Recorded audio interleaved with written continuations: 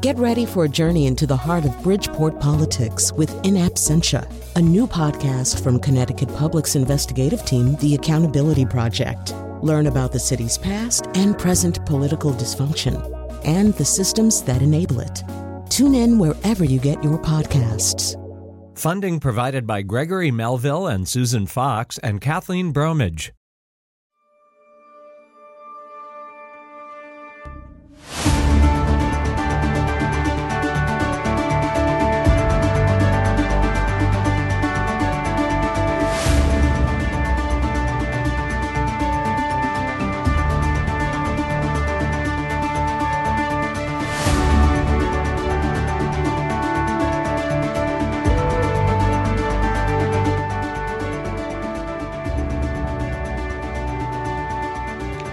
Good evening. I'm Kalila Brown-Dean, host of Disrupted on Connecticut Public.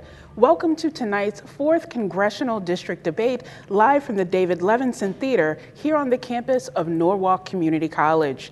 Tonight's debate is a collaboration between the League of Women Voters of Connecticut and Connecticut Public. Before I introduce the candidates, let me first go over the cumulative time format. The format is designed to allow the candidates time to discuss the issues. The only rule is that the total time used by each candidate by the conclusion of the debate must be approximately the same. The candidates will not be restricted to 1 or 2 minute responses. Instead, they may spend as little or as much time as they feel is appropriate to discuss each issue. Our goal is to encourage debate. The candidates will take turns being the first to respond to a question. And at the conclusion of the question period of this debate, each candidate will make a 2-minute closing statement. Members of the League of Women Voters are serving as timers for the debates, and they will keep us informed of the time expended. If a serious imbalance in time used occurs during the course of the debate, I will call it to their attention. Applause is permitted at the start and at the end of tonight's program. And now, the candidates. Democratic nominee, Jim Himes.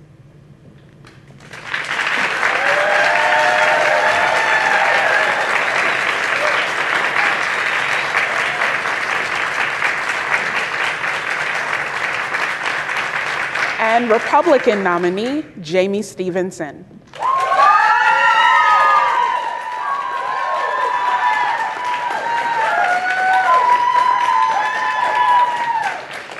The first question was chosen by a coin flip, and it goes to Mr. Himes. I want to start with a question that is top of mind for many voters, and that is the economy. What action should the federal government take to address inflation?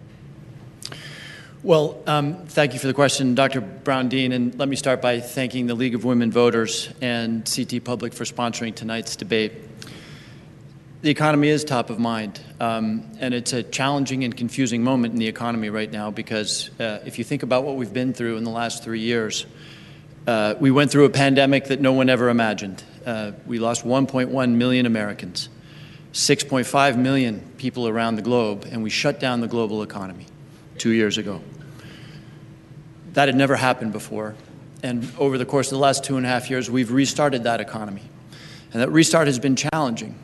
That restart was assisted in this country and in other countries by a very, very substantial program of federal aid that provided Paycheck Protection Program monies to probably every small business in this area, that saved museums and theaters with the shuttered venue program, that provided cash to Americans who had lost their jobs, that provided unemployment insurance, and I could go on. Hopefully we're out of that, but we're not out of it from an economic standpoint. Economic growth has been strong, particularly in 2021. The unemployment rate in this country is at a record low in modern times, but Americans are struggling with inflation every single day, at the gas pump, at the grocery store. And that's a result of the fact that our supply lines are badly damaged. And we're not buying oil from Russia or from Iran or from Venezuela, so gas prices are a little higher. This hurts Americans every single day. Your question was, what are we doing about it? Right before we wound up our term in Washington, we addressed one of the biggest costs that Americans struggle with, which is healthcare costs. When for the first time in a generation, we said that Medicare would be able to negotiate drug prices with the drug companies. something that will bring down the price of drugs for our senior citizens on Medicare and for people around the country. We said that no American will pay more than $35 for a month's worth of insulin. We said that senior citizens will have their health care expenses capped at $2,000 a year. We've done other things. The president is releasing 1 million barrels of oil a day from the Strategic Petroleum Reserve in order to try to put some downward pressure on gas prices. Americans are about to learn, in fact, it was announced today that Social Security recipients will see an 8% increase. That's the cost of living adjustment, 8% increase in their cost of living in their Social Security payments. That's going to be about $150 a month for our senior citizens. And for the first time in a very long time, their Medicare premiums are going to go down. So we have work to do on inflation. We got a number today that was not comfortable. It's a number that is actually a little bit better than our fellow democracies around the world that are suffering 10 and 11% inflation. But we have a lot of work to do. The Federal Reserve has a lot of work to do. The Federal Reserve is in the process now of raising interest rates. That's what they do in an inflationary environment. That, too, is causing pain for people who want mortgages. But that's going to have to happen. And we need to continue to do what we've done in the last 6 months around healthcare costs, around energy costs, to make sure that inflation no longer plagues the American public. Ms. Stevenson. Thank you. Good evening, Dr. Brown-Dean. It's a pleasure to be here. Thank you to the League of Women Voters and to Connecticut Television for this evening's forum. I'm grateful for everybody that's here in person, and especially for those watching at home, to see democracy in action. First and importantly, I want to express my condolences to the families of DeMonte and Hamzy. Those officers were killed in the line of duty, and I hope that we can all extend our prayers and thoughts to them, their families, their colleagues, and to our brothers and sisters in law enforcement across this great state. Inflation, there's so much to talk about here. You asked the question about what we're going to do to fight inflation, but let's talk a little bit about why we're here right now. For the first time in my memory, maybe in history, our government closed our economy. We have to make sure that we elect leaders who will never again allow government to shut down our economy and to hurt families and small businesses in the way that they've been hurt.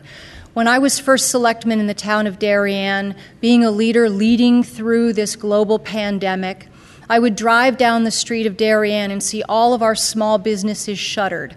I couldn't buy a book at the local bookstore, but I could go across the street to the liquor store.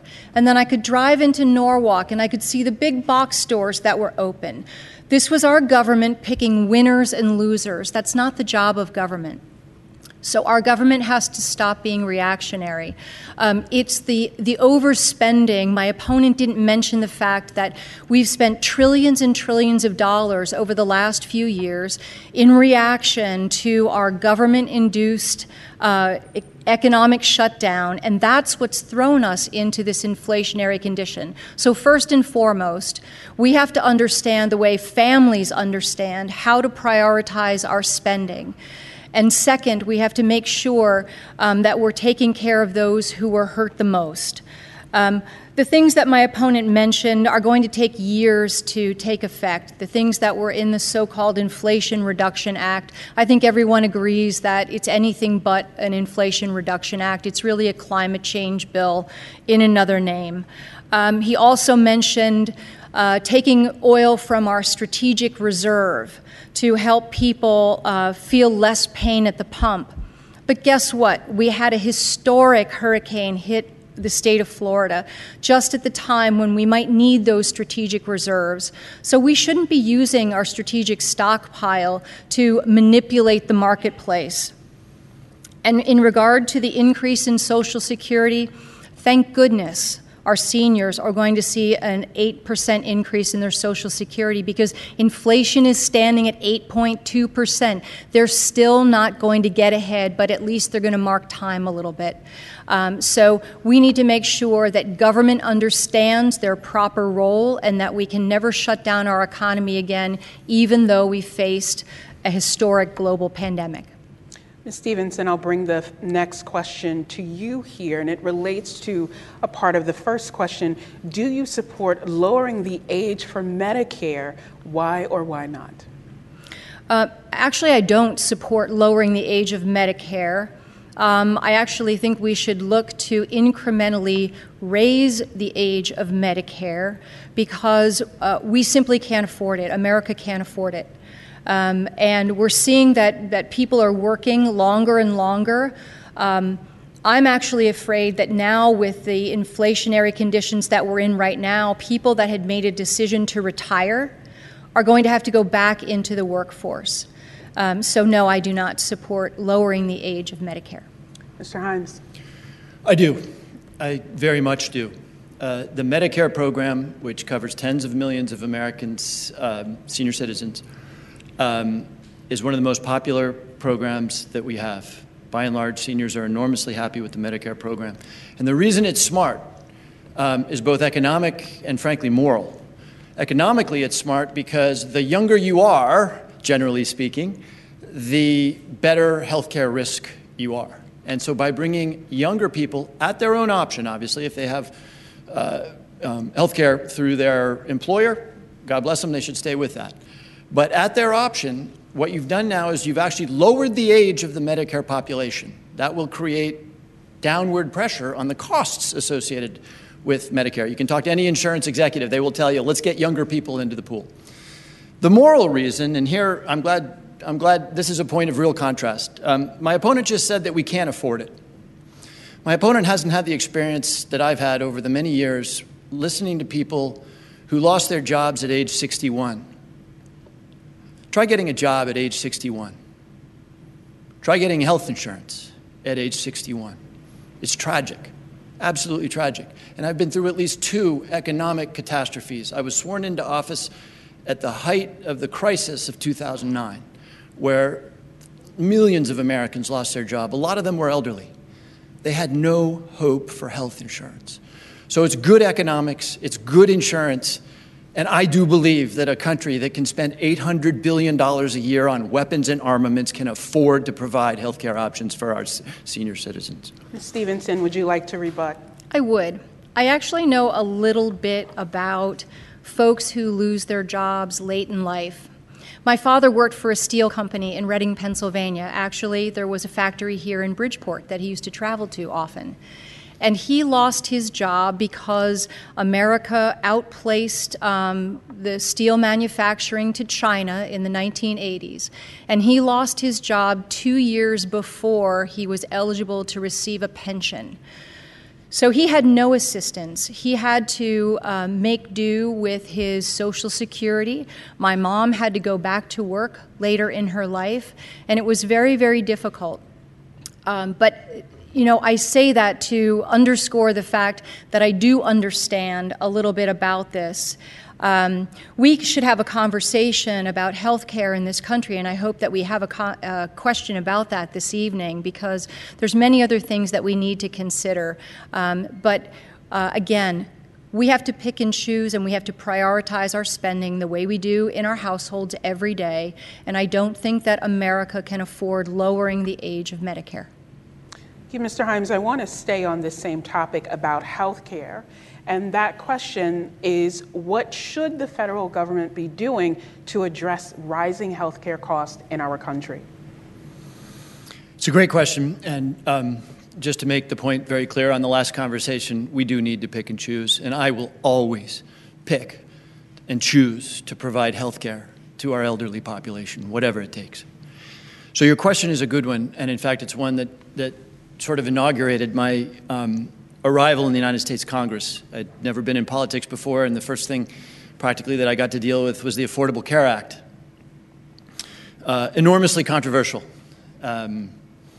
We were promised by the Republican Party death panels that would send grandma off to an early grave.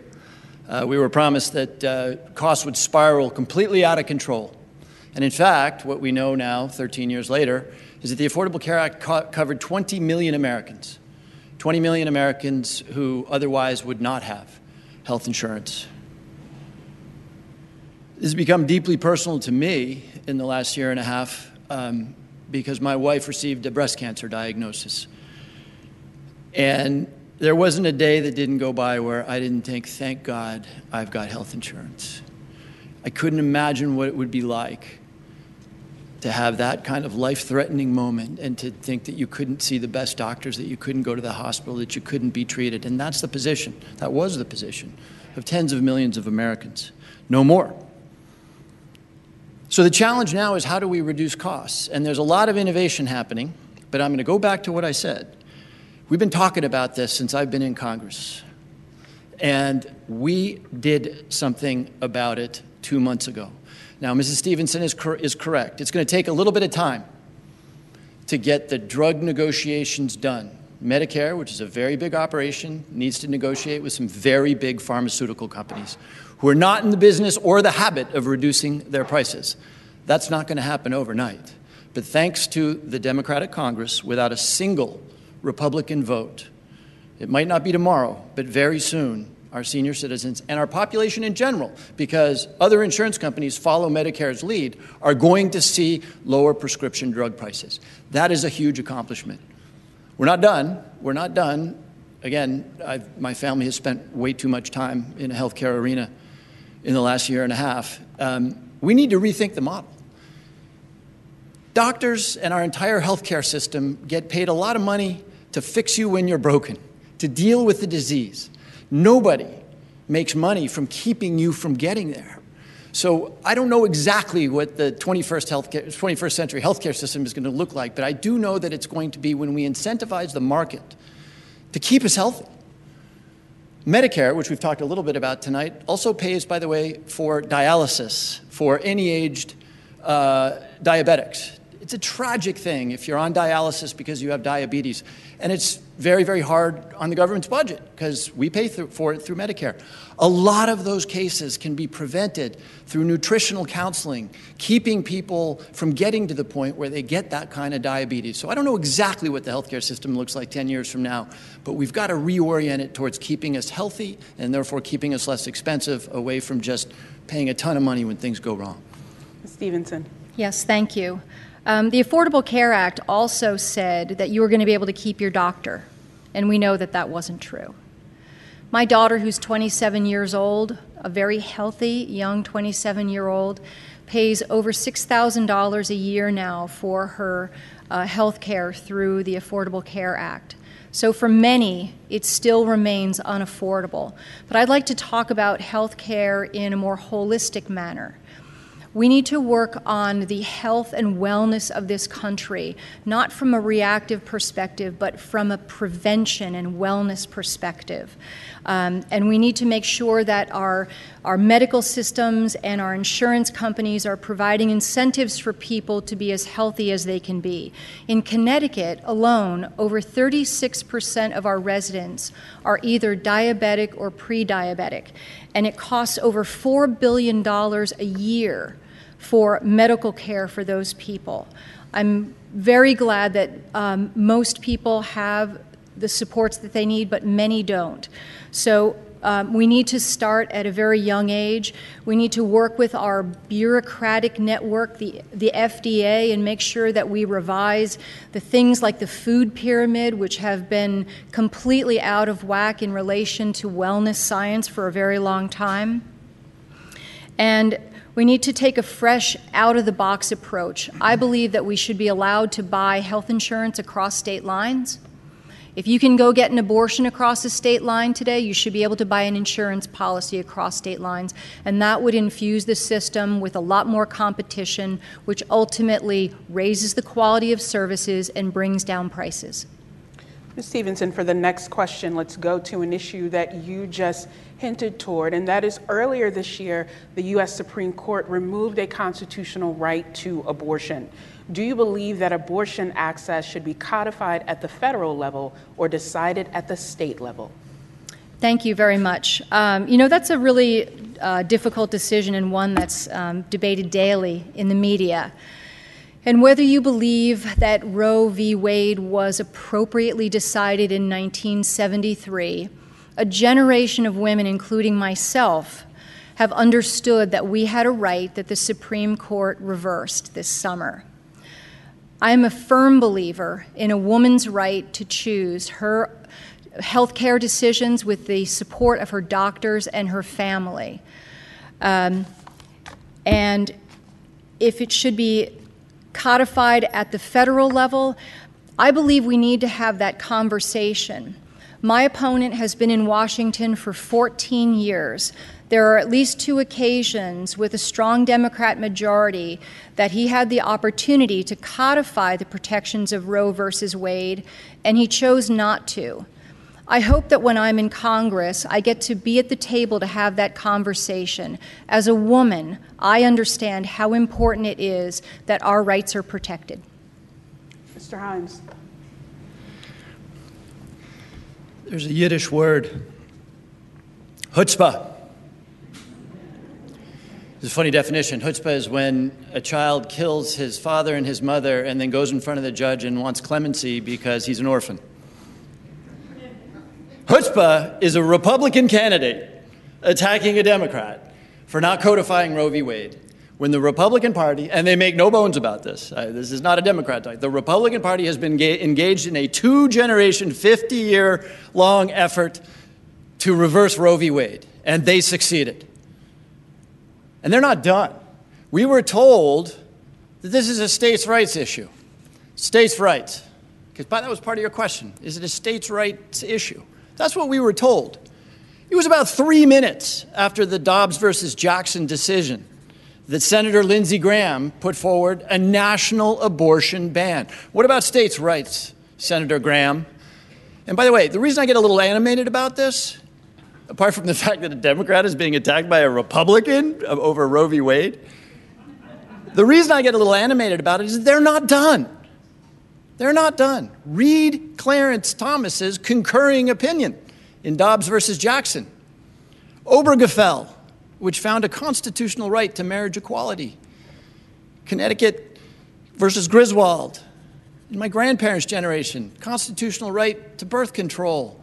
Loving, constitutional right to interracial marriage. Clarence Thomas said those are all on the table.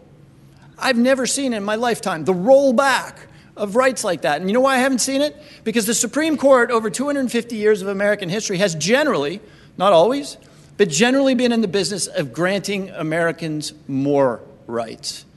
Now they're in the business, because there was a 50-year-long effort led by people like Leonard Leo and all the right-wing think tanks to bring Roe v. Wade to an end.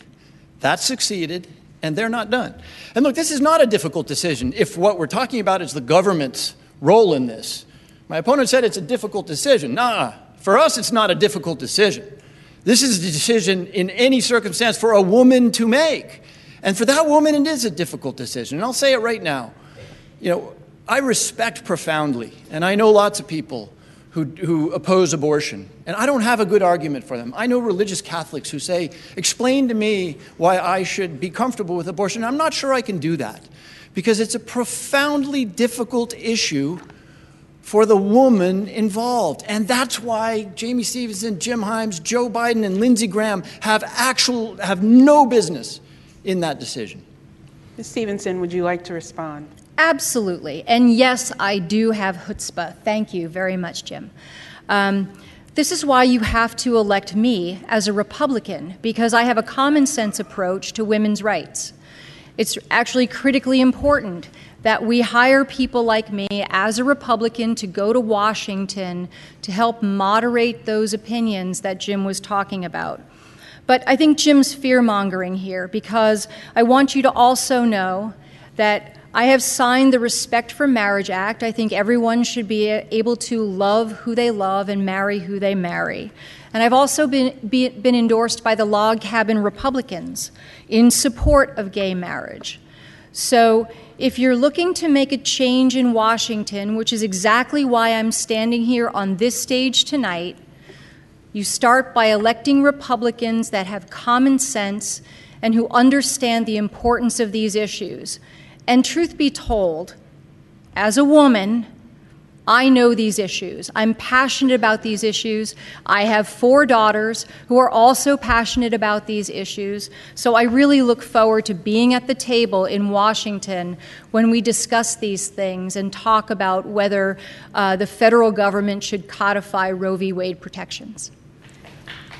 Mr. Himes, Dr. Brown, can I respond quickly to that? One moment. Could I just remind our audience that our goal is to get to as many questions as we can, so please reserve your applause to the end, Mr. Himes. Yeah.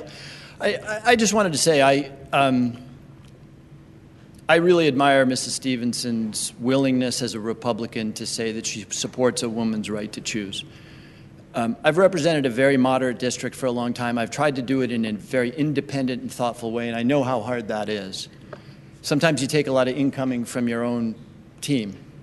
So I really respect and admire Mrs. Stevenson for saying that she will stand up for a woman's right to choose.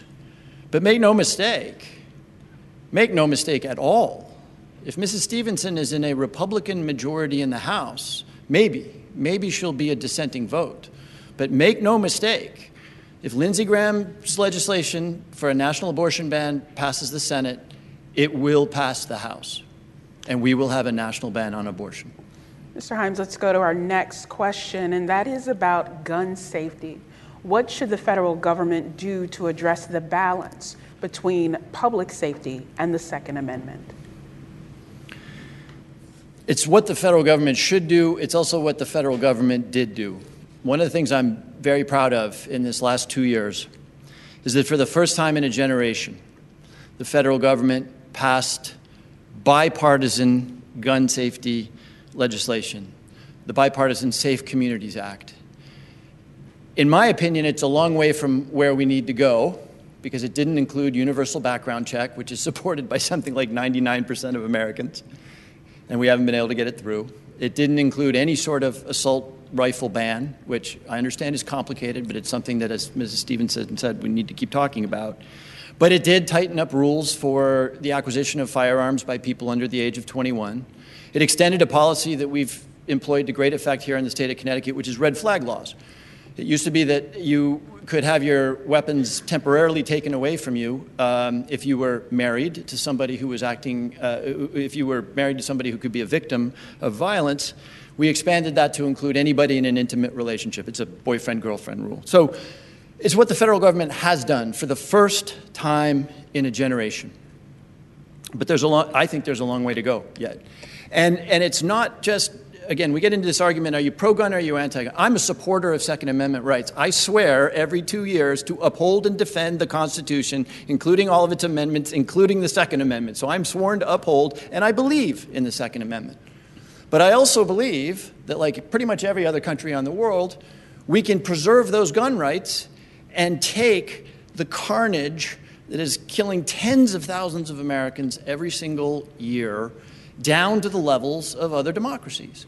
So we have made real progress on a bipartisan basis. Again, I was pretty amazed that we got bipartisan gun safety legislation done, but we have a long way to go, and Connecticut points the way. Connecticut has shown that you can, consistent with the rights of lawful gun owners, put in place safety regulations which bring down the level of violence. Ms. Stevenson. Yes, thank you. There's not much daylight between Jim and I on this issue.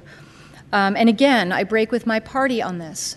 I do believe in common sense gun legislation.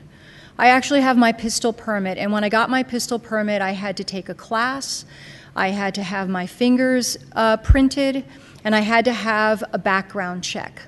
I'm okay with that, to make sure that only the people that understand about weapons are allowed to have weapons in their hands. I really do. And we can have that conversation about military-grade weapons and who shouldn't have those. I think Connecticut has done a very good job. There was no choice for the state of Connecticut after the horrors at Sandy Hook. Jim talks about other countries around the world. Well, the United States is the only country with a constitution as strong and wonderful as ours that has at its foundation individual rights and personal liberties. So we have to remember that the Second Amendment is very important. What's lost in the conversation, though, on gun safety is the fact that our country is littered with illegal guns. And now we have the problem of 3D printed guns and ghost guns. Very, very difficult to enforce. I applaud the work that the federal government has done recently on gun legislation. And I think it's very interesting that they're trying to reach into the mental health records of younger people that are looking to buy weapons. But I need to understand if that oversteps HIPAA laws in any way. We want to make sure that people aren't stigmatized for reaching out for mental health care services. So it's something that I need to do a little bit more research about. But I think what the federal government has done is representative of what most Americans and what I also believe is the right way to go with gun safety. Next question is about immigration. It's a major concern for many voters. Ms. Stevenson, this question starts with you. What action should Congress take to address the need for comprehensive immigration reform? Yes, thank you. This is a great question. I understand why migrants want to come into the United States. We're all migrants. We've all come from immigrant families. This is the greatest country on the face of the earth. But we must have sustainable legal immigration. Right now, in spite of what you might read in the media, we do not have a closed border. Our borders are open. We have 4 million people that have come into this country illegally since the Biden administration began. And with those migrants are sex traffickers and enough fentanyl to kill every man, woman, and child in the United States. I don't hear my opponent and his leadership talking about these serious issues related to immigration. We need to develop a sustainable legal immigration system. I welcome migrants to come here. They will be additive to our society as they have been for generations. But right now we are in crisis mode with our border problems, and I think my opponent has been absent on that issue, so I look forward to his answer. Mr. Himes?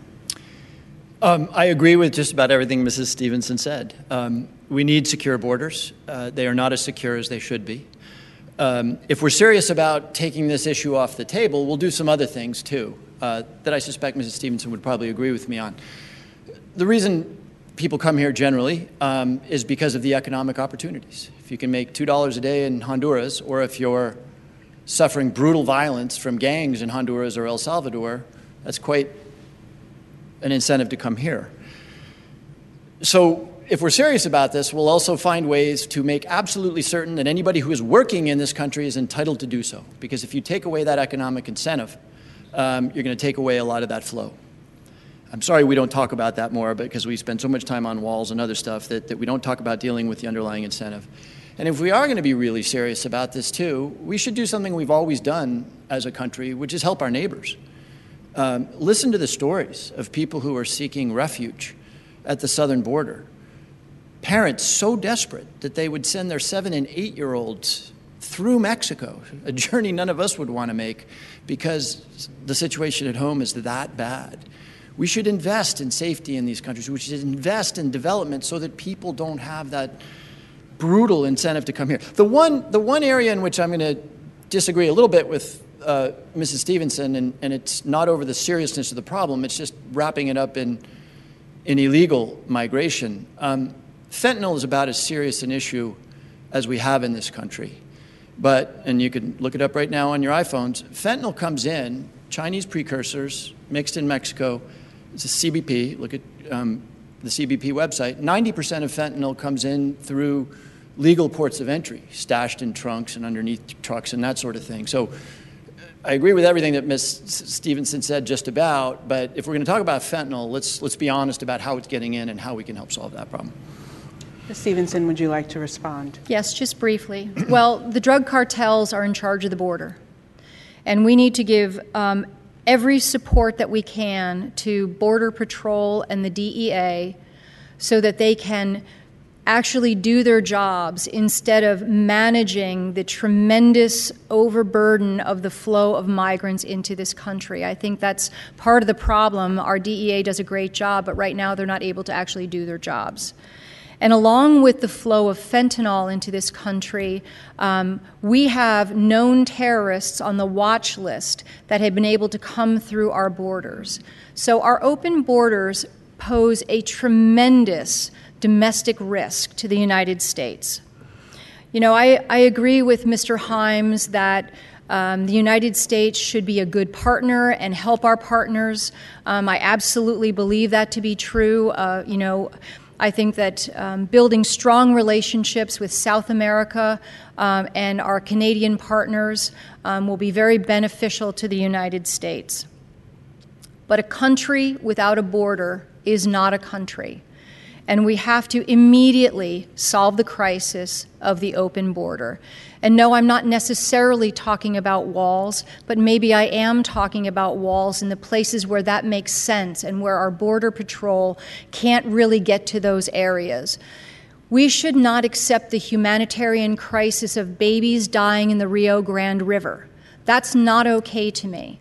So I really look forward, as your next Congresswoman, to demanding that the federal government put in place sustainable legal immigration system. Again, I would just remind our audience to please hold your applause. Mr. Himes, let's move on to the topic of education. What, in your view, should the federal government be doing to help reduce the cost of higher education? It's a great question. I'm glad you're asking it right here because we are standing in about half the answer to that question. And let me explain that. There's a lot to talk about here. As I think most of our audience will know, the federal government today helps in education in a couple of ways. Through Pell Grants, which provide $6,500 to students aspiring to secondary education who meet income limits, who are living generally in poverty, through student loans, guaranteed student loans, and that's kind of it. Our institutions of higher learning, which you're looking at a guy who's now in year 7 of paying tuition, have been raising their prices every year, 10%, are creating a huge problem. And the federal government doesn't have a lot of leverage. Maybe the government has leverage over UConn and the state university systems, but we don't have a lot of leverage over private universities.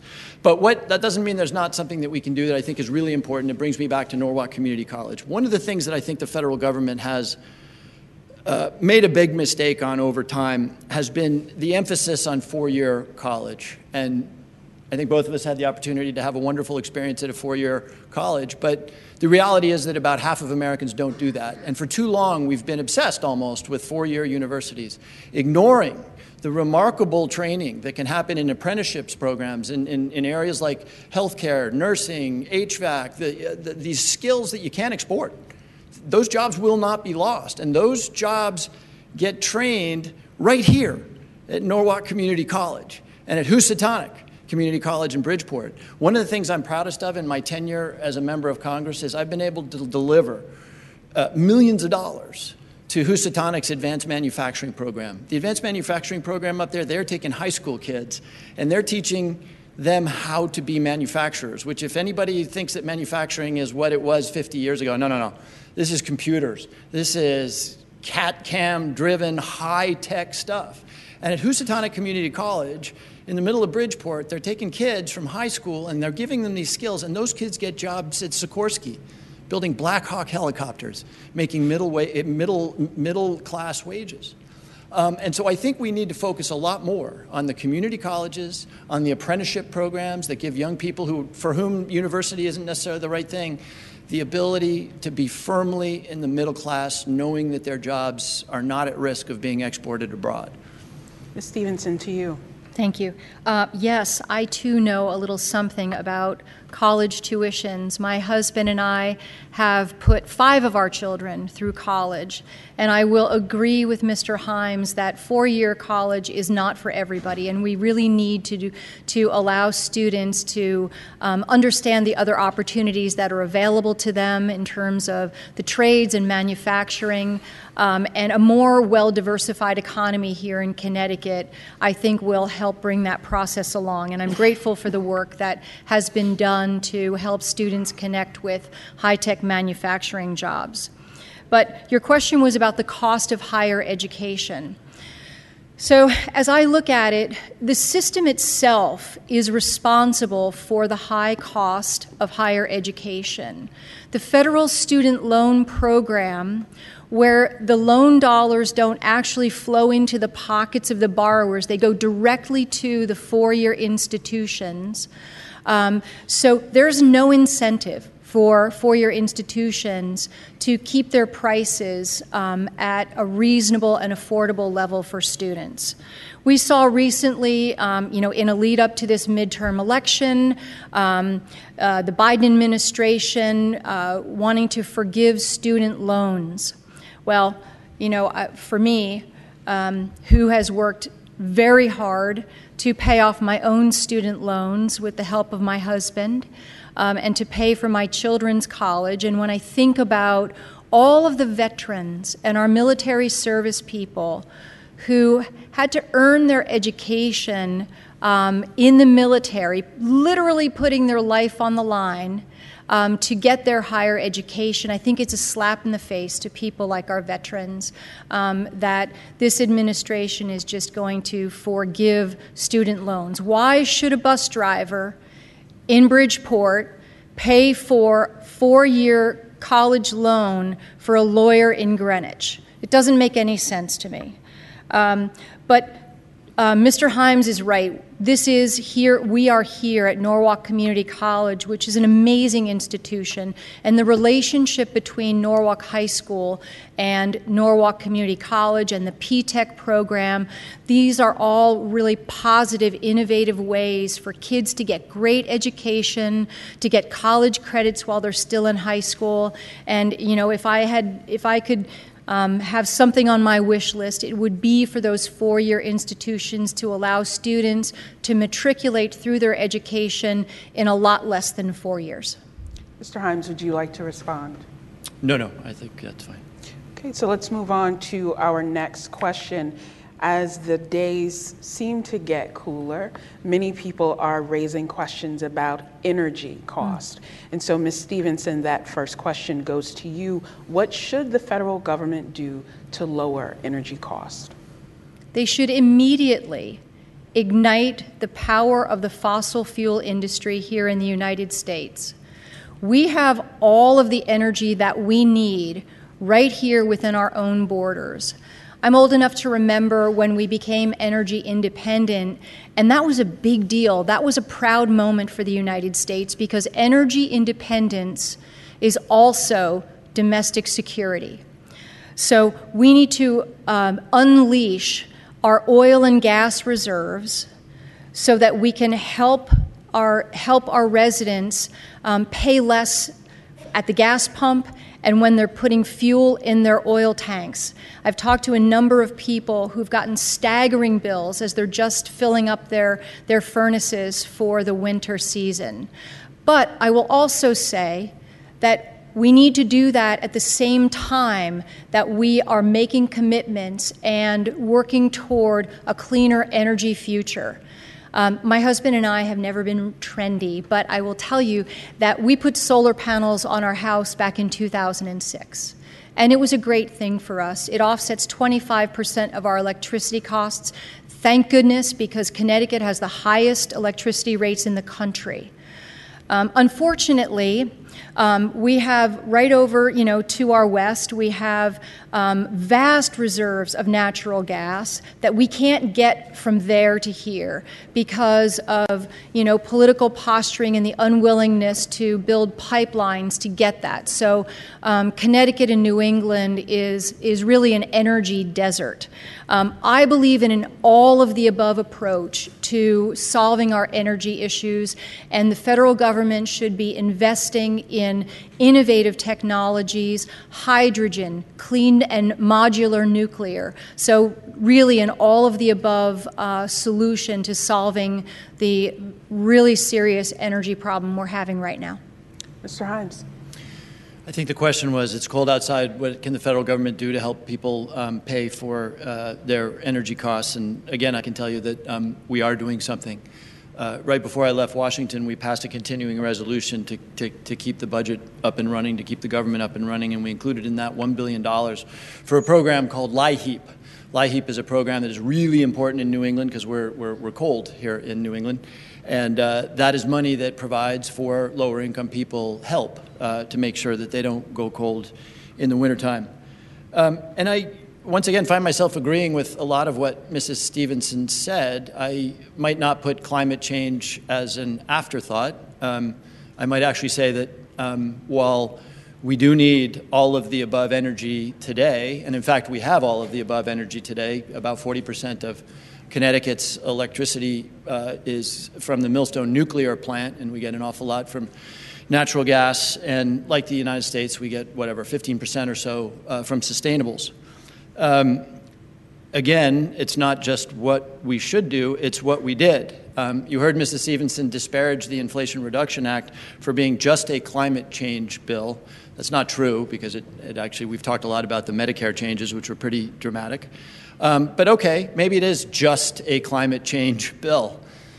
For the thing that is perhaps most existential a threat to the planet in the next 50 years, I'm not sure I would characterize the bill that way, but I will tell you that that bill encapsulated the concept of all of the above. It said that for every wind generation project or photovoltaic project, there will be a natural gas or oil lease approved, 1-to-1. It had money to expand the use of modular nuclear reactors. So Millstone is this massive reactor that provides about 40%, as I said, of Connecticut space. Modular reactors could be built quickly and easily and provide power to a city. That bill contained help for the development of those things.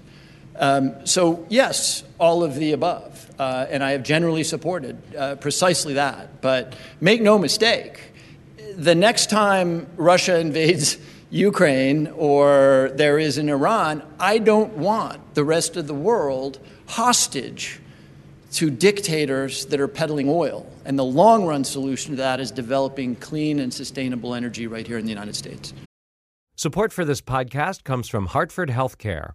Elevating Health is funded by Hartford Healthcare. Loneliness can be a significant health risk to people of all ages. Dr. Laura Saunders, a psychologist from Hartford Healthcare's Institute of Living, talks about social isolation and why we need to connect in person. Loneliness actually is a pretty significant health risk for people that struggle with social isolation. It affects their blood pressure, it affects their immune system, it affects your willingness to get up and get out, and can cause some not just emotional issues, but health problems as well. You're not alone. Dr. Saunders explains how important it is for us to look to others and get out of our comfort zone. I like to talk about social isolation as not just that individual's problem, but it's a community problem or it's a family problem. We need to connect with others. We can take space at times as well, but we need to step out of our comfort zone and do things to connect with other people. It's life-saving. For more information, go to ctpublic.org/elevatinghealth.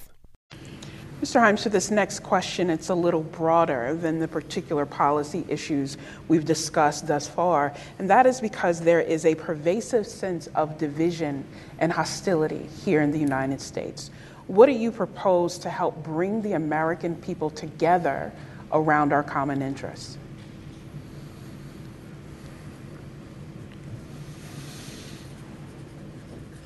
I was in the chamber on January 6th when the Capitol was attacked by insurrectionists who brutalized police officers, broke windows, and if any of you had a chance to watch the video from today's hearings, descended in the Capitol in a murderous rage, looking not just to kill Nancy Pelosi and Alexandria Ocasio-Cortez, but looking to kill Mike Pence. That is maybe the second most painful memory for me of this political polarization we find ourselves in. The most painful memory, quite frankly, is that after they swept the Capitol of those people, after they cleaned up the feces that they had spread in the core of our democracy, after they cleaned up the broken glass, the majority of my Republican colleagues, many of whom I consider friends, went back into that chamber at 11 o'clock that night and voted to overturn the results of the election. So I have two thoughts to answer your question. Number one, and I try to model this, we got to get away from this concept that if you disagree, you're a traitor, you're un-American. I tell high school kids who come to the Capitol, it's hard, but embrace the fight that we have, because our system is strong because we have different points of view. You can go to places where there is no debate. You can go to China, you can go to Iran, you can go to North Korea. There is no debate there. We are strong because we have that debate. But if we allow ourselves, and I can model this, and Mrs. Stevenson can model this, and I think we've actually done a reasonably good job of that tonight, but at the end of the day, it's all of you.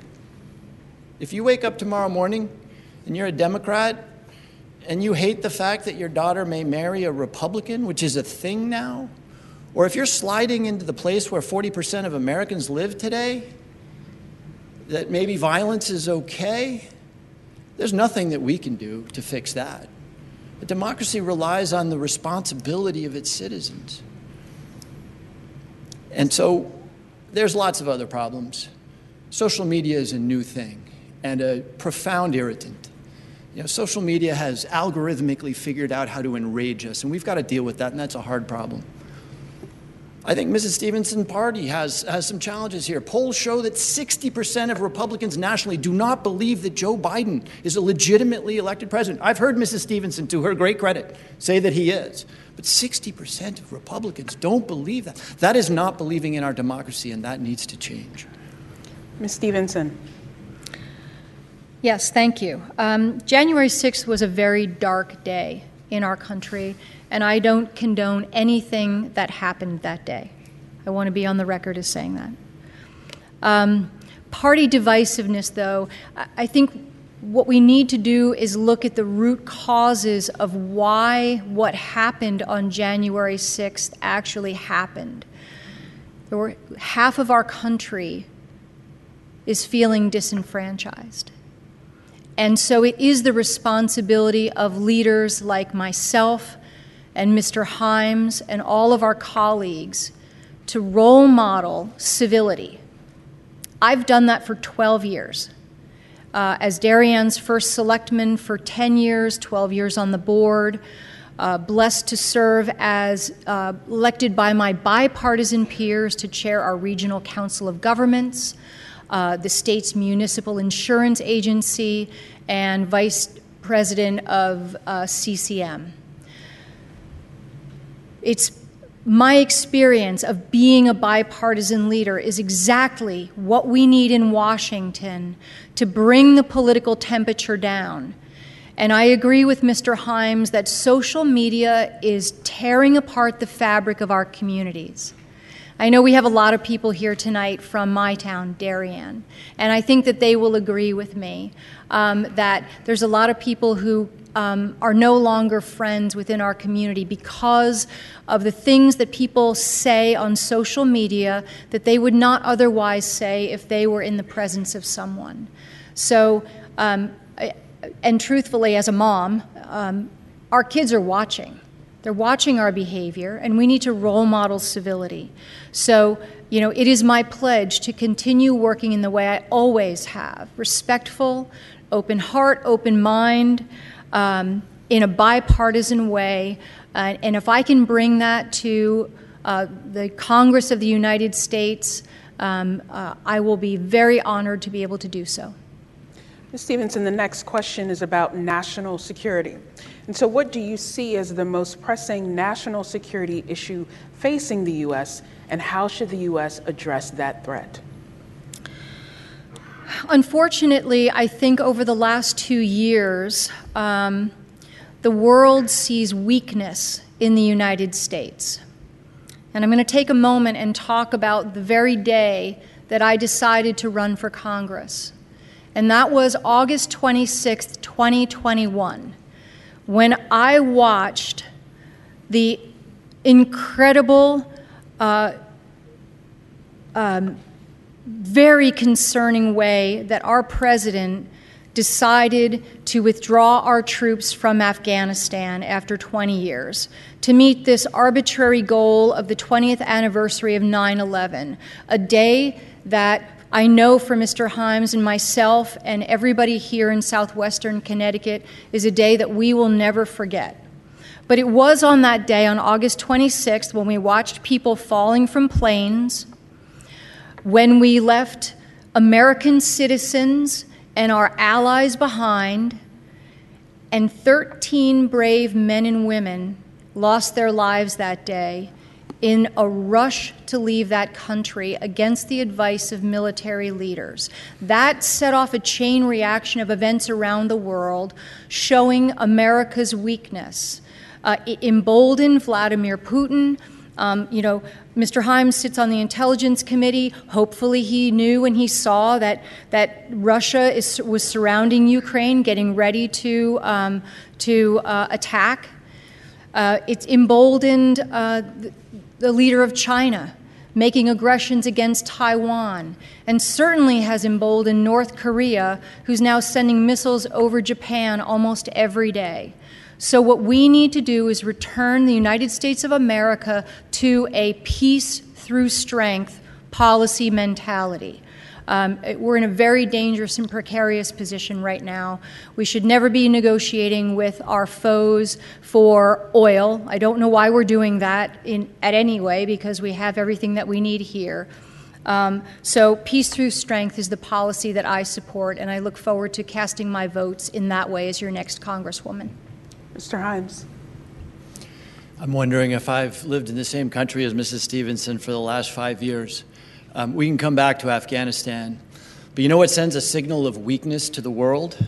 When the President of the United States in Reykjavik stands next to Vladimir Putin and says, I don't believe my own CIA. I believe this guy, a murderer, a despot and a dictator. And President Donald Trump said, I don't believe the CIA. I believe Vladimir Putin. You know what sends a signal of weakness? When that same president is on the phone with a 21st century hero, President Zelensky of Ukraine, and the President of the United States says, I'm going to send you the weapons, but I want you to do me a favor, though. And of course, that favor is to send dirt on his political opponent. Tell me what's more weak, what's more criminal than that. You know what sends a signal of weakness? Probably the worst person on the planet right now is the dictator and leader of North Korea. When the President of the United States sends, his words, not mine, love letters to the most brutal dictator. When the President of the United States says that NATO is a bunch of laggards, they don't do anything, they don't pay their bills, as though this were a commercial real estate transaction, that is weakness. What has Joe Biden done? And let's come back to Afghanistan, because Afghanistan was a tragedy all around. But if you think that's just pure Joe Biden, we're going to look into that a little bit. But let me tell you what strength is. Strength is when we see something that we never imagined we would see in the 21st century, a European power doing an unprovoked invasion of another European power. When Russians crossed the border into Ukraine, it was Joe Biden who rescued NATO out of the ash heap that Donald Trump had left it in, and that is fighting probably the most remarkable battle of our lifetimes. And credit goes to the Ukrainians, but credit also goes to the United States of America and to our NATO allies, which the last president could not disparage enough. So there is no way you look at the world today, and I go into dark rooms and secret places and look at the world in very specific ways. There's no way you can look at the world today and say we are not a lot stronger, a lot more respected, and a lot more important on the stage than we were under President Donald Trump. Let's spend a minute on Afghanistan. Absolute tragedy. I've been there 2 or 3 times. Every time I go, I'm told by people with 3 and 4 stars on their shoulders that with 2 more years we can turn this around. Of course, we never turned it around. Joe Biden does bear responsibility for the chaos that led to the loss of life on the 13th. But remember why it happened. It happened because President Trump signed a deal with the Taliban that said, we're out of here. And in exchange, all you got to do is not host terrorists. That was Donald Trump's deal, the art of the deal. We're out of here. By the way, months before President Biden actually withdrew the troops, we're out of here. Just don't host terrorists. 2 months ago, the United States killed probably the most notorious terrorist in the world, Zawahiri, the leader of al-Qaeda, in downtown Kabul. So I'm going to tell you that Joe Biden bears a lot of personal responsibility because the buck stops on the Oval Office desk. But that deal struck a year before, was a Trump deal. Stevenson, would you like to respond? I think there's a lot of what Mr. Himes said that we're going to agree to disagree with. I look at that disastrous withdrawal from Afghanistan, and I can only think about the people that served in that war for 20 years, the families who lost loved ones, who are probably saying today, what was it all worth? And the fact that today, Al-Qaeda and Taliban are more empowered than ever, and they have United States military equipment and communications equipment in their hands. As we go toward our last questions for the debate, I want to turn back to domestic affairs and think about transportation and infrastructure. Mr. Himes, what would you do as a member of Congress to ensure that Connecticut gets its fair share of federal infrastructure funding? Well, the first thing I would do, again, and we keep returning to this theme, is something that we already did, which is pass the biggest investment in American infrastructure since David Eisenhower built the interstate highway system in the 1950s. We heard about an infrastructure deal for 4 years. Didn't happen. We got it done. Biggest investment in our infrastructure since World War II. That's a big, big step. And this is a smart investment, by the way. Yes, it's bridges and tunnels. We're rebuilding the Walk Bridge. It's bridges and tunnels and trains and everything. It's also wiring America with broadband. We learned during COVID how important it is for every household to have access to broadband. $65 billion will be made available. In an echo of the Depression where we decided that every American would have electricity, we've decided that every American would have access to the broadband services and the opportunity that comes with it. So what is the trick about getting it here?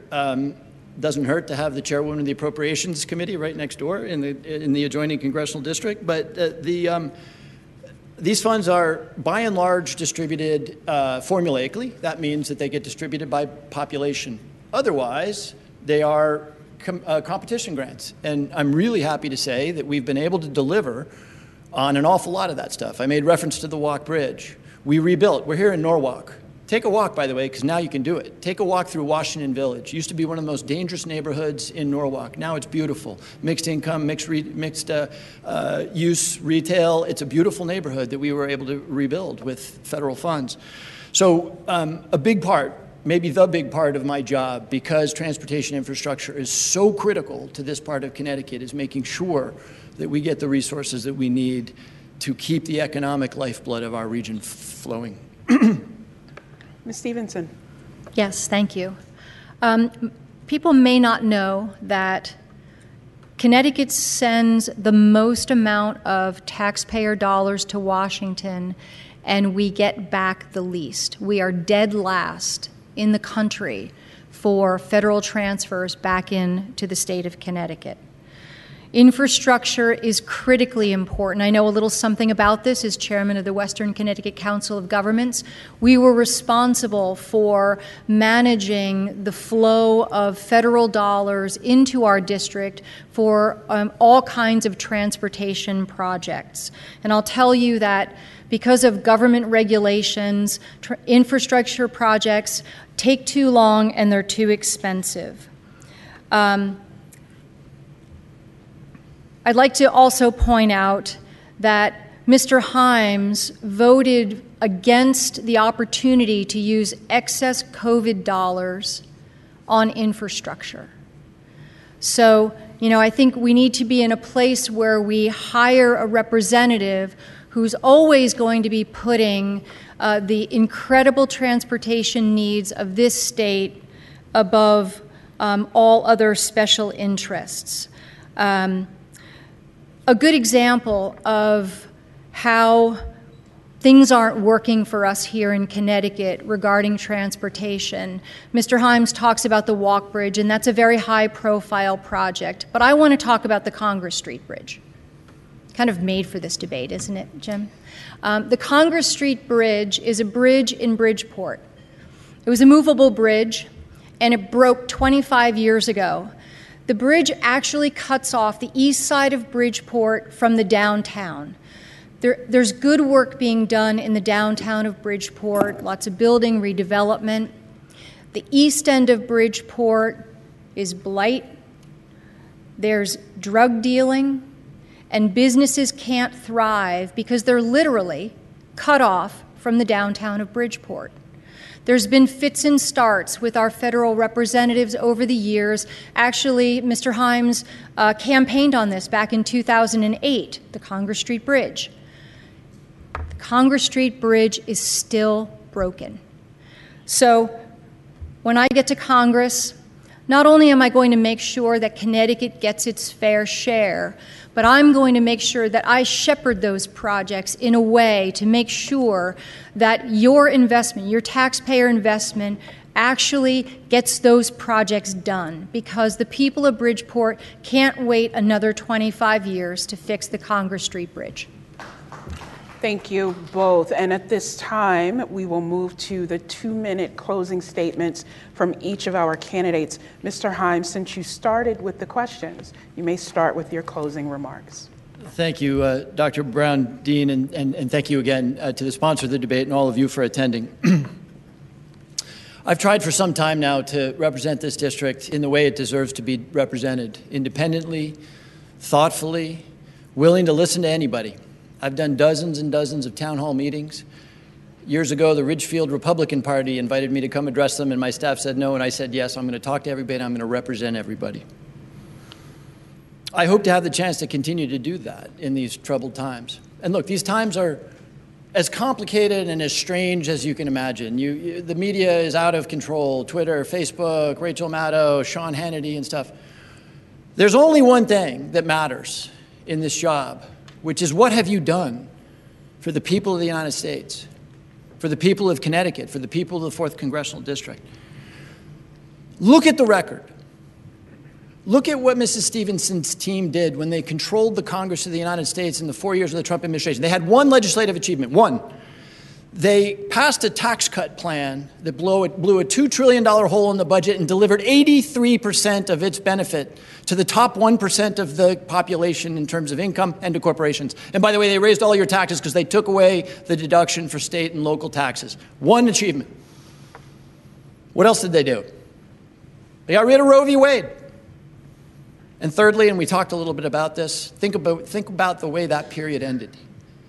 Think about the fact, and to her great credit, Mrs. Stevenson is not one of them, but half the Republicans running for Congress today are election deniers. That's the record. So what's my record? Infrastructure, the CHIPS Act for semiconductors, bipartisan gun safety, healthcare improvements, the biggest investment ever in climate change. Cut away the noise. That's the record. And I could not be more excited to continue that record going, to stand up for the people of this district, to stand up for women, and to stand up for our democracy. Thank you. Ms. Stevenson. Thank you. I'm glad Mr. Himes brought up the state and local tax deductions. He had 2 opportunities recently to fight to reinstate those tax deductions for the people of southwestern Connecticut, and he didn't do it. But here, during my campaign, I've spent a great deal of time in our cities and towns, and I've seen firsthand the devastation that Mr. Himes' failed leadership has caused. While Jim's been focused on doing the bidding of his party leaders, our bridges and roads have been neglected. Public housing for the elderly and disabled is in disrepair. Residents are often even held hostage in their apartments because of broken elevators at the Stratfield House in Bridgeport.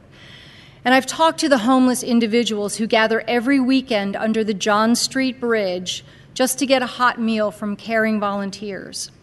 Connecticut is dead last in getting our taxpayers back from Washington. In fact, we were the lowest recipient of COVID relief funding in the country. Jim has squandered his 14 years in office and lost his ability to work with anyone who doesn't agree with him. Just look at his Twitter feed. His votes have resulted in out-of-control inflation, rising crime, fentanyl deaths, and energy dependence on our enemies. During my 10 years as Darien's first selectman, through hurricanes, floods, and a global pandemic, Jim Himes never once reached out to me to see if we were okay. Not once. It's time for real change. I'm a leader who understands how the economy works and will focus on bringing good-paying jobs and more of your hard-earned money back here. Receiving the independent party nomination reflects my record of working across the aisle and my willingness to stand up to my party when you need me to. It's time to elect a Congresswoman who will be a champion for our children, our families, and our small businesses.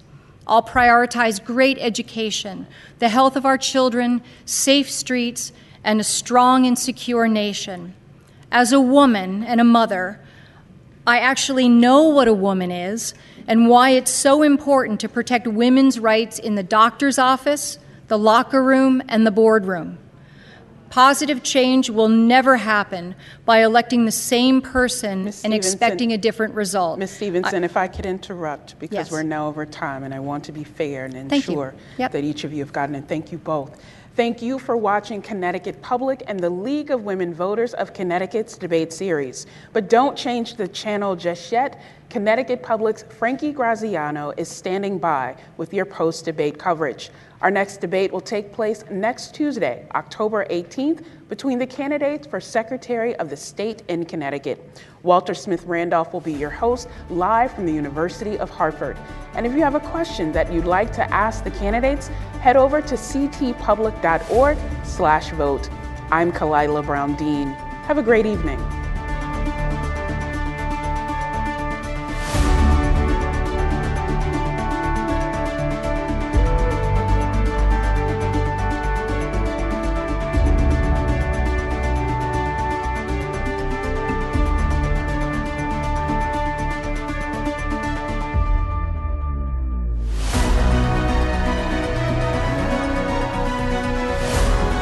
Inside the David Levinson Theater in Norwalk, Connecticut, the site of the 4th Congressional District debate between the incumbent Democrat Jim Himes and the Republican candidate Jamie Stevenson.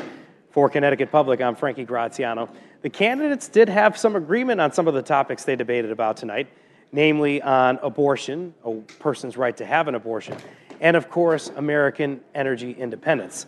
There was some disagreement from the candidates, namely on immigration and whether or not fentanyl comes into this country illegally through illegal ports of entry, and of course on the economy.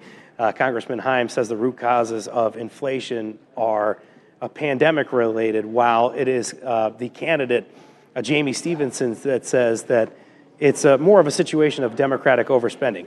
We're going to talk in a moment to the representatives of each candidate, and I'm going to start by talking to the representative for Republican candidate Jamie Stevenson, Rowena White. Thank you so much for joining us tonight, Rowena. And I just want to say really quickly, the economy, a little bit of a clash between the two candidates there, but in your mind, do you think that your candidate here, Jamie Stevenson, was able to get across that she thinks that this is a problem with the Democrats? Oh, absolutely. She's been talking to folks up and down the coastline on a diner tour, actually, having this conversation with everybody from seniors and retirees to the diner owners themselves. And I'm hoping that Jim heard it loud and clear, and I know that for sure everybody who we meet on the trail hears it. For 10 years, Jamie Stevenson was the first select woman in Darien. Mm-hmm. So there's one thing about people knowing you in that municipality, but do you think that tonight she was able to get herself out in her brand of politics more to other people in the district, in towns like Norwalk? I think she was. I think that she's been working at it a lot harder and a lot more visible. What people don't realize about Jamie is that she's always been there. She's been on the board of directors for LifeBridge. She's been on the board for Liberation Program. She is on the board for Stanford EMS. And so now she's actually putting herself forward. And so it's really fun to see her shine and be out in the community like this. Rowena, thanks for your time tonight. I appreciate it very much. Thanks, Frankie. And next to join us is a representative for Congressman Jim Himes, Francesca Capodilupo, another Italian like myself. I'm a Francesco, obviously. You know me as Frankie, but whatever. I have to ask you, we had a fun moment tonight. Obviously, I think the candidates did agree on abortion, but it's where Congressman Himes was able to, I guess, call out Jamie Stevenson and say that she had some chutzpah for saying that a Democrat might be responsible for some of the things that are happening with abortion. What was your take on that situation? And do you think that maybe Congressman Himes was could have been seen as having fun there from some people watching in attendance? I mean, it's not a good time if you're not having fun, but at the end of the day, listen, things are pretty clear when we're talking about abortion. You're either for women's rights or you're against them, and Jim Himes is for them, period, the end. Jim Himes beat an incumbent 14 years ago to get this seat. He beat Chris Shays. Do you ever get worried now, here as we get about a month or so from the election, that it could turn the other way and this could sort of be a swing district? Yeah, that's a great question. You know, I think the voters of the 4th Congressional District really know who Jim Himes is. They see him all the time. They know he's delivering for the community. And at the end of the day, Frankie, this is a moment for clarity and a moment for pragmatic leaders who understand the problems we face, but more importantly, know how to address them. And Jim Himes was the only person on that stage tonight who can do both. Francesca, thank you so much for joining us tonight. I appreciate it very much. Thanks. Jonathan, I hope you were listening to that conversation. I just have to ask you, from talking about that, you know a lot about this district. I have to ask you, do you think that this could be, the 4th district, do you think it could be up for grabs? It's usually at play, and it should be a consideration because of the demographics here. And most importantly, Frankie, I think as you already know, the majority of voters here are unaffiliated. So it could swing easily either way. If anything, since the pandemic, the numbers have increased of unaffiliated voters. So you can't take for granted that base, especially so many New Yorkers who've been recent transplants because of COVID. Jonathan Wharton, the Associate Professor of Urban Affairs and Political Science at Southern Connecticut State University. And you guys know my next guest, the moderator tonight, who did such a great job tonight, Dr. Kalila Brown-Dean, host of Disrupted on Connecticut Public. Thank you. Oh, you're getting a clap. That means we have a nice audience today, and you deserve it. Thank you. Jonathan answered that first question. I want to move on only because we talked about these candidates being generally in agreement. Is that something you felt tonight when you were sitting behind the desk? You know, what I felt, Frankie, was that these two candidates modeled what we need to see more of in this country, and that is civility, that we can disagree, but at the end of the day, if we spend so much time on one-liners and jabs, we do a disservice to the people of this state and of this country. And so there wasn't a lot of room between them on some of the key issues, but it's also clear about what either candidate will have to do when they have to align with their party in Congress. That's the key thing to watch between the two. Abortion and a person's right to reproductive rights is such a serious issue. And you see me laughing about it a second ago with Francesca, but it was such a moment in this debate where they're generally in agreement on something, and you have Jim Himes being sort of incredulous at that time that Jamie Stevenson was asking whether or not it was the Democrats' fault for not being able to codify Roe versus Wade. So when you're sitting there and hearing that, Kalila, what was your reaction, I guess, to that general statement? And do you think, I guess, Congressman Himes reacted well enough to what Jamie Stevenson had said there? You know, I think at the core of this, Frankie, is whether we talk about Democrats or Republicans, what's really key here is this issue of federalism. Will this be an issue that goes back to the federal government, goes back to the Supreme Court, or will we decide on a state-by-state basis? And what's at stake there, right, when you have different people controlling legislatures across the states, and what that may look like after this midterm election. So while we're talking about two candidates for Congress, we also have to look at some of these state races across the country that will be affected by what Congress decides to do or not do. Jonathan, in Connecticut, you're hearing that a lot of the Republican candidates here, especially for federal office, are supportive of abortion, but Jamie Stevenson goes a little bit further, right? She calls herself, I guess, from looking at her website, I don't know if she wrote this or somebody else did, but she calls herself a social liberal. So do you think she was able to show voters in this district that she is certainly supportive of abortion and pretty much goes all the way out? No, she made that known, and that shouldn't be surprising. She's had a record of this for years. She's been pronounced about this, and people forget she was lieutenant governor candidate, too, 4 years ago. So she made voters aware of this early on. It's really nothing surprising. But it was interesting, nonetheless, to hear them even kind of debate and bring out the realities that they are similar on this stance. Disagreements? We had one on the root causes of inflation. This is what I'm going to ask you about, Jonathan. And we heard, of course, that she thought it was, Jamie Stevenson had said that she'd driven up and down Darien and seen that the government, in her opinion, in terms of COVID shutdowns, had picked and chosen winners and blamed overspending by the Democrats for inflation. And then on the other side, you're seeing Congressman Jim Himes blaming the pandemic and people getting sick for inflation. What was your takeaway from that whole conversation? I was surprised it was, mentioned early on. I mean, she really kind of hit that home, and I think it was mostly because, she's been a first select woman. So she knows this firsthand. And it was an issue at the time in terms of, what should government do to respond to this? But in truth, We saw this at all levels of government. The government didn't quite know how to respond one way or the other, whether it was at the local, state, or even at the federal level.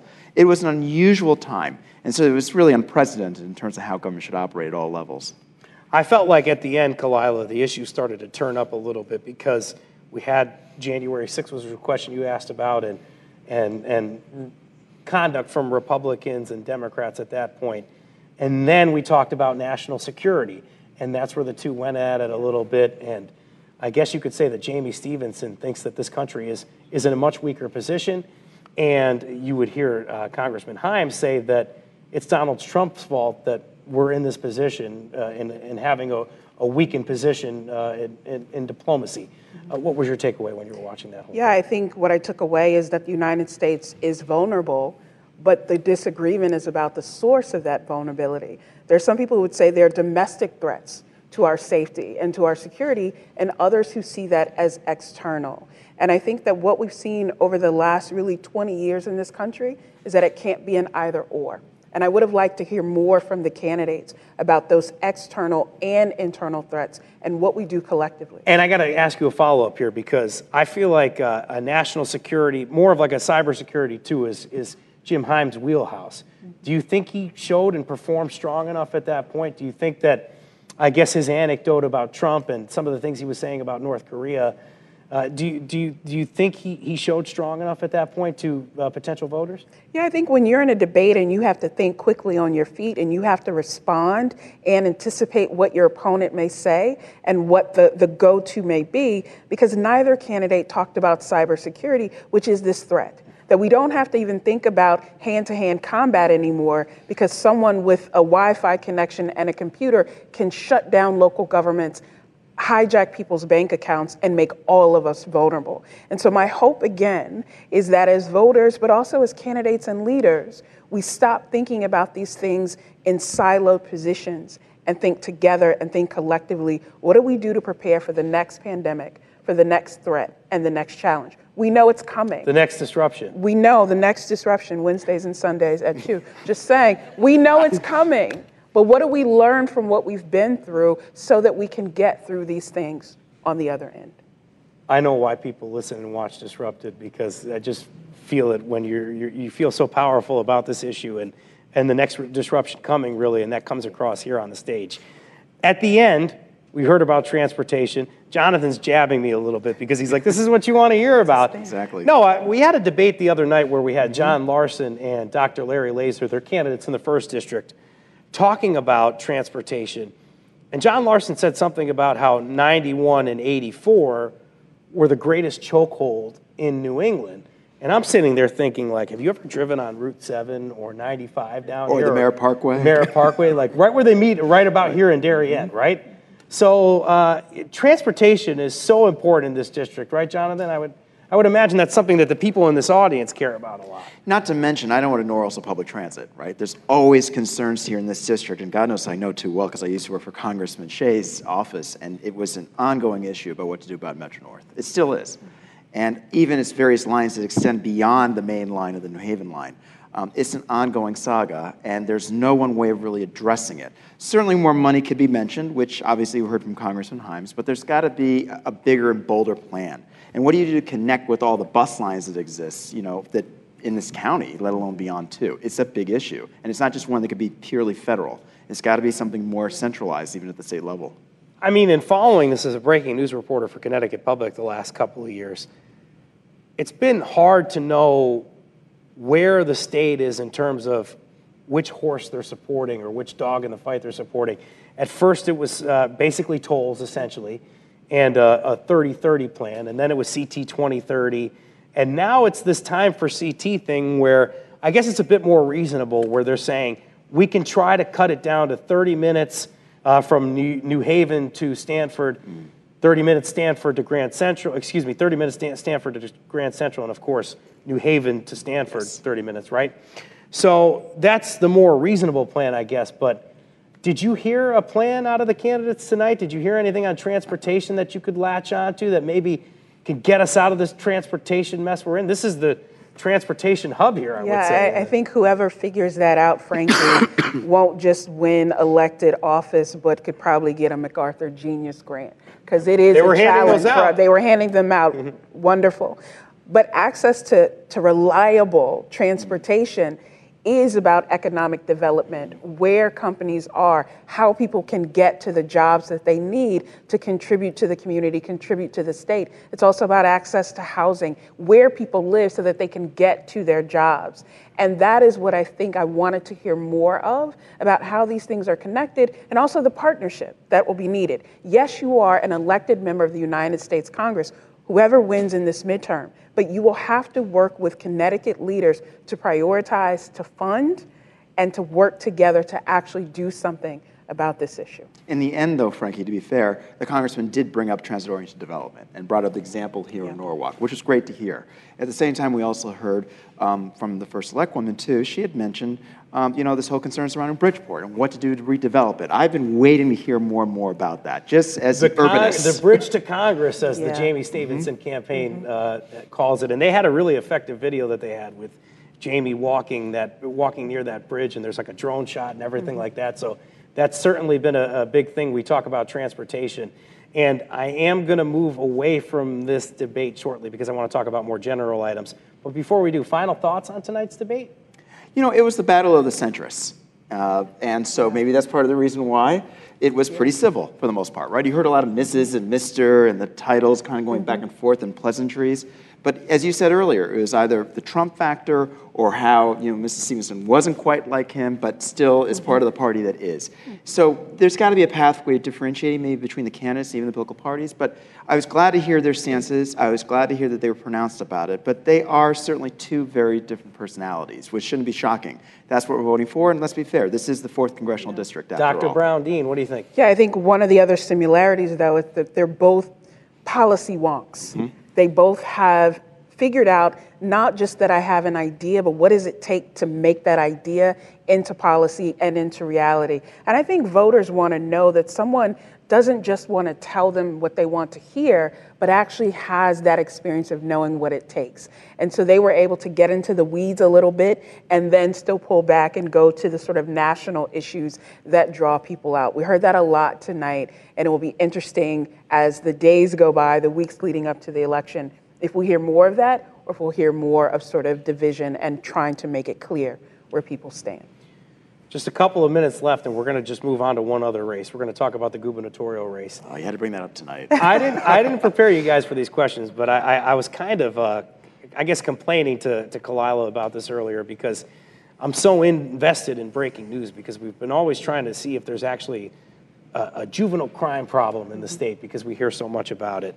And I really haven't heard as much of where the problem is, or at least where the numbers are. But I'm watching a commercial with Governor Lamont the other day, and I see that he's talking about addressing the root causes of juvenile crime. I guess my question for you, Kalila, is what I always ask candidates. Is there a juvenile crime problem in Connecticut? I think it depends on how you define a crime problem in Connecticut. And I also think about the ways in which the data shows that no, there have not been those kinds of spikes that often are used as a political dog whistle. But what it also means is that people are willing to not address the real root challenges, the real challenges that young people in our state face. And when we scapegoat young people and then talk about the future of our state, how then do we keep people here because they feel like there's an investment in them? So I'm disappointed by that dog whistle. I understand why it's used because it's quite effective, right? You're always one incident away from people saying, see, I told you so, you should have done something more difficult. I don't know that that will serve our state well. I only have a minute left, and I wanted to follow up on that, but you really encompassed it there, which is what I was thinking when I'm watching this commercial. I'm a little surprised by it. I'm not going to have you respond to that really quickly. You only got about 20 seconds to say this. Bob Stefanowski, his connections to the Saudi government came up recently, and a lot of heat on the gubernatorial Republican candidate right now for dealings overseas. Look, both candidates have financial matters, right? We can't ignore also even the ties with the Lamonts, too. So you're going to see this with millionaire candidates. It's inevitable. It's unfortunate, but it's the nature of our politics here in Connecticut right now. I wish we could talk more about the nature of politics here in Connecticut. I had a great discussion with you guys, Dr. Kalila Brown Dean and, of course, Jonathan Wharton. And the next time you're going to see us Tuesday night, October 18th from Hartford.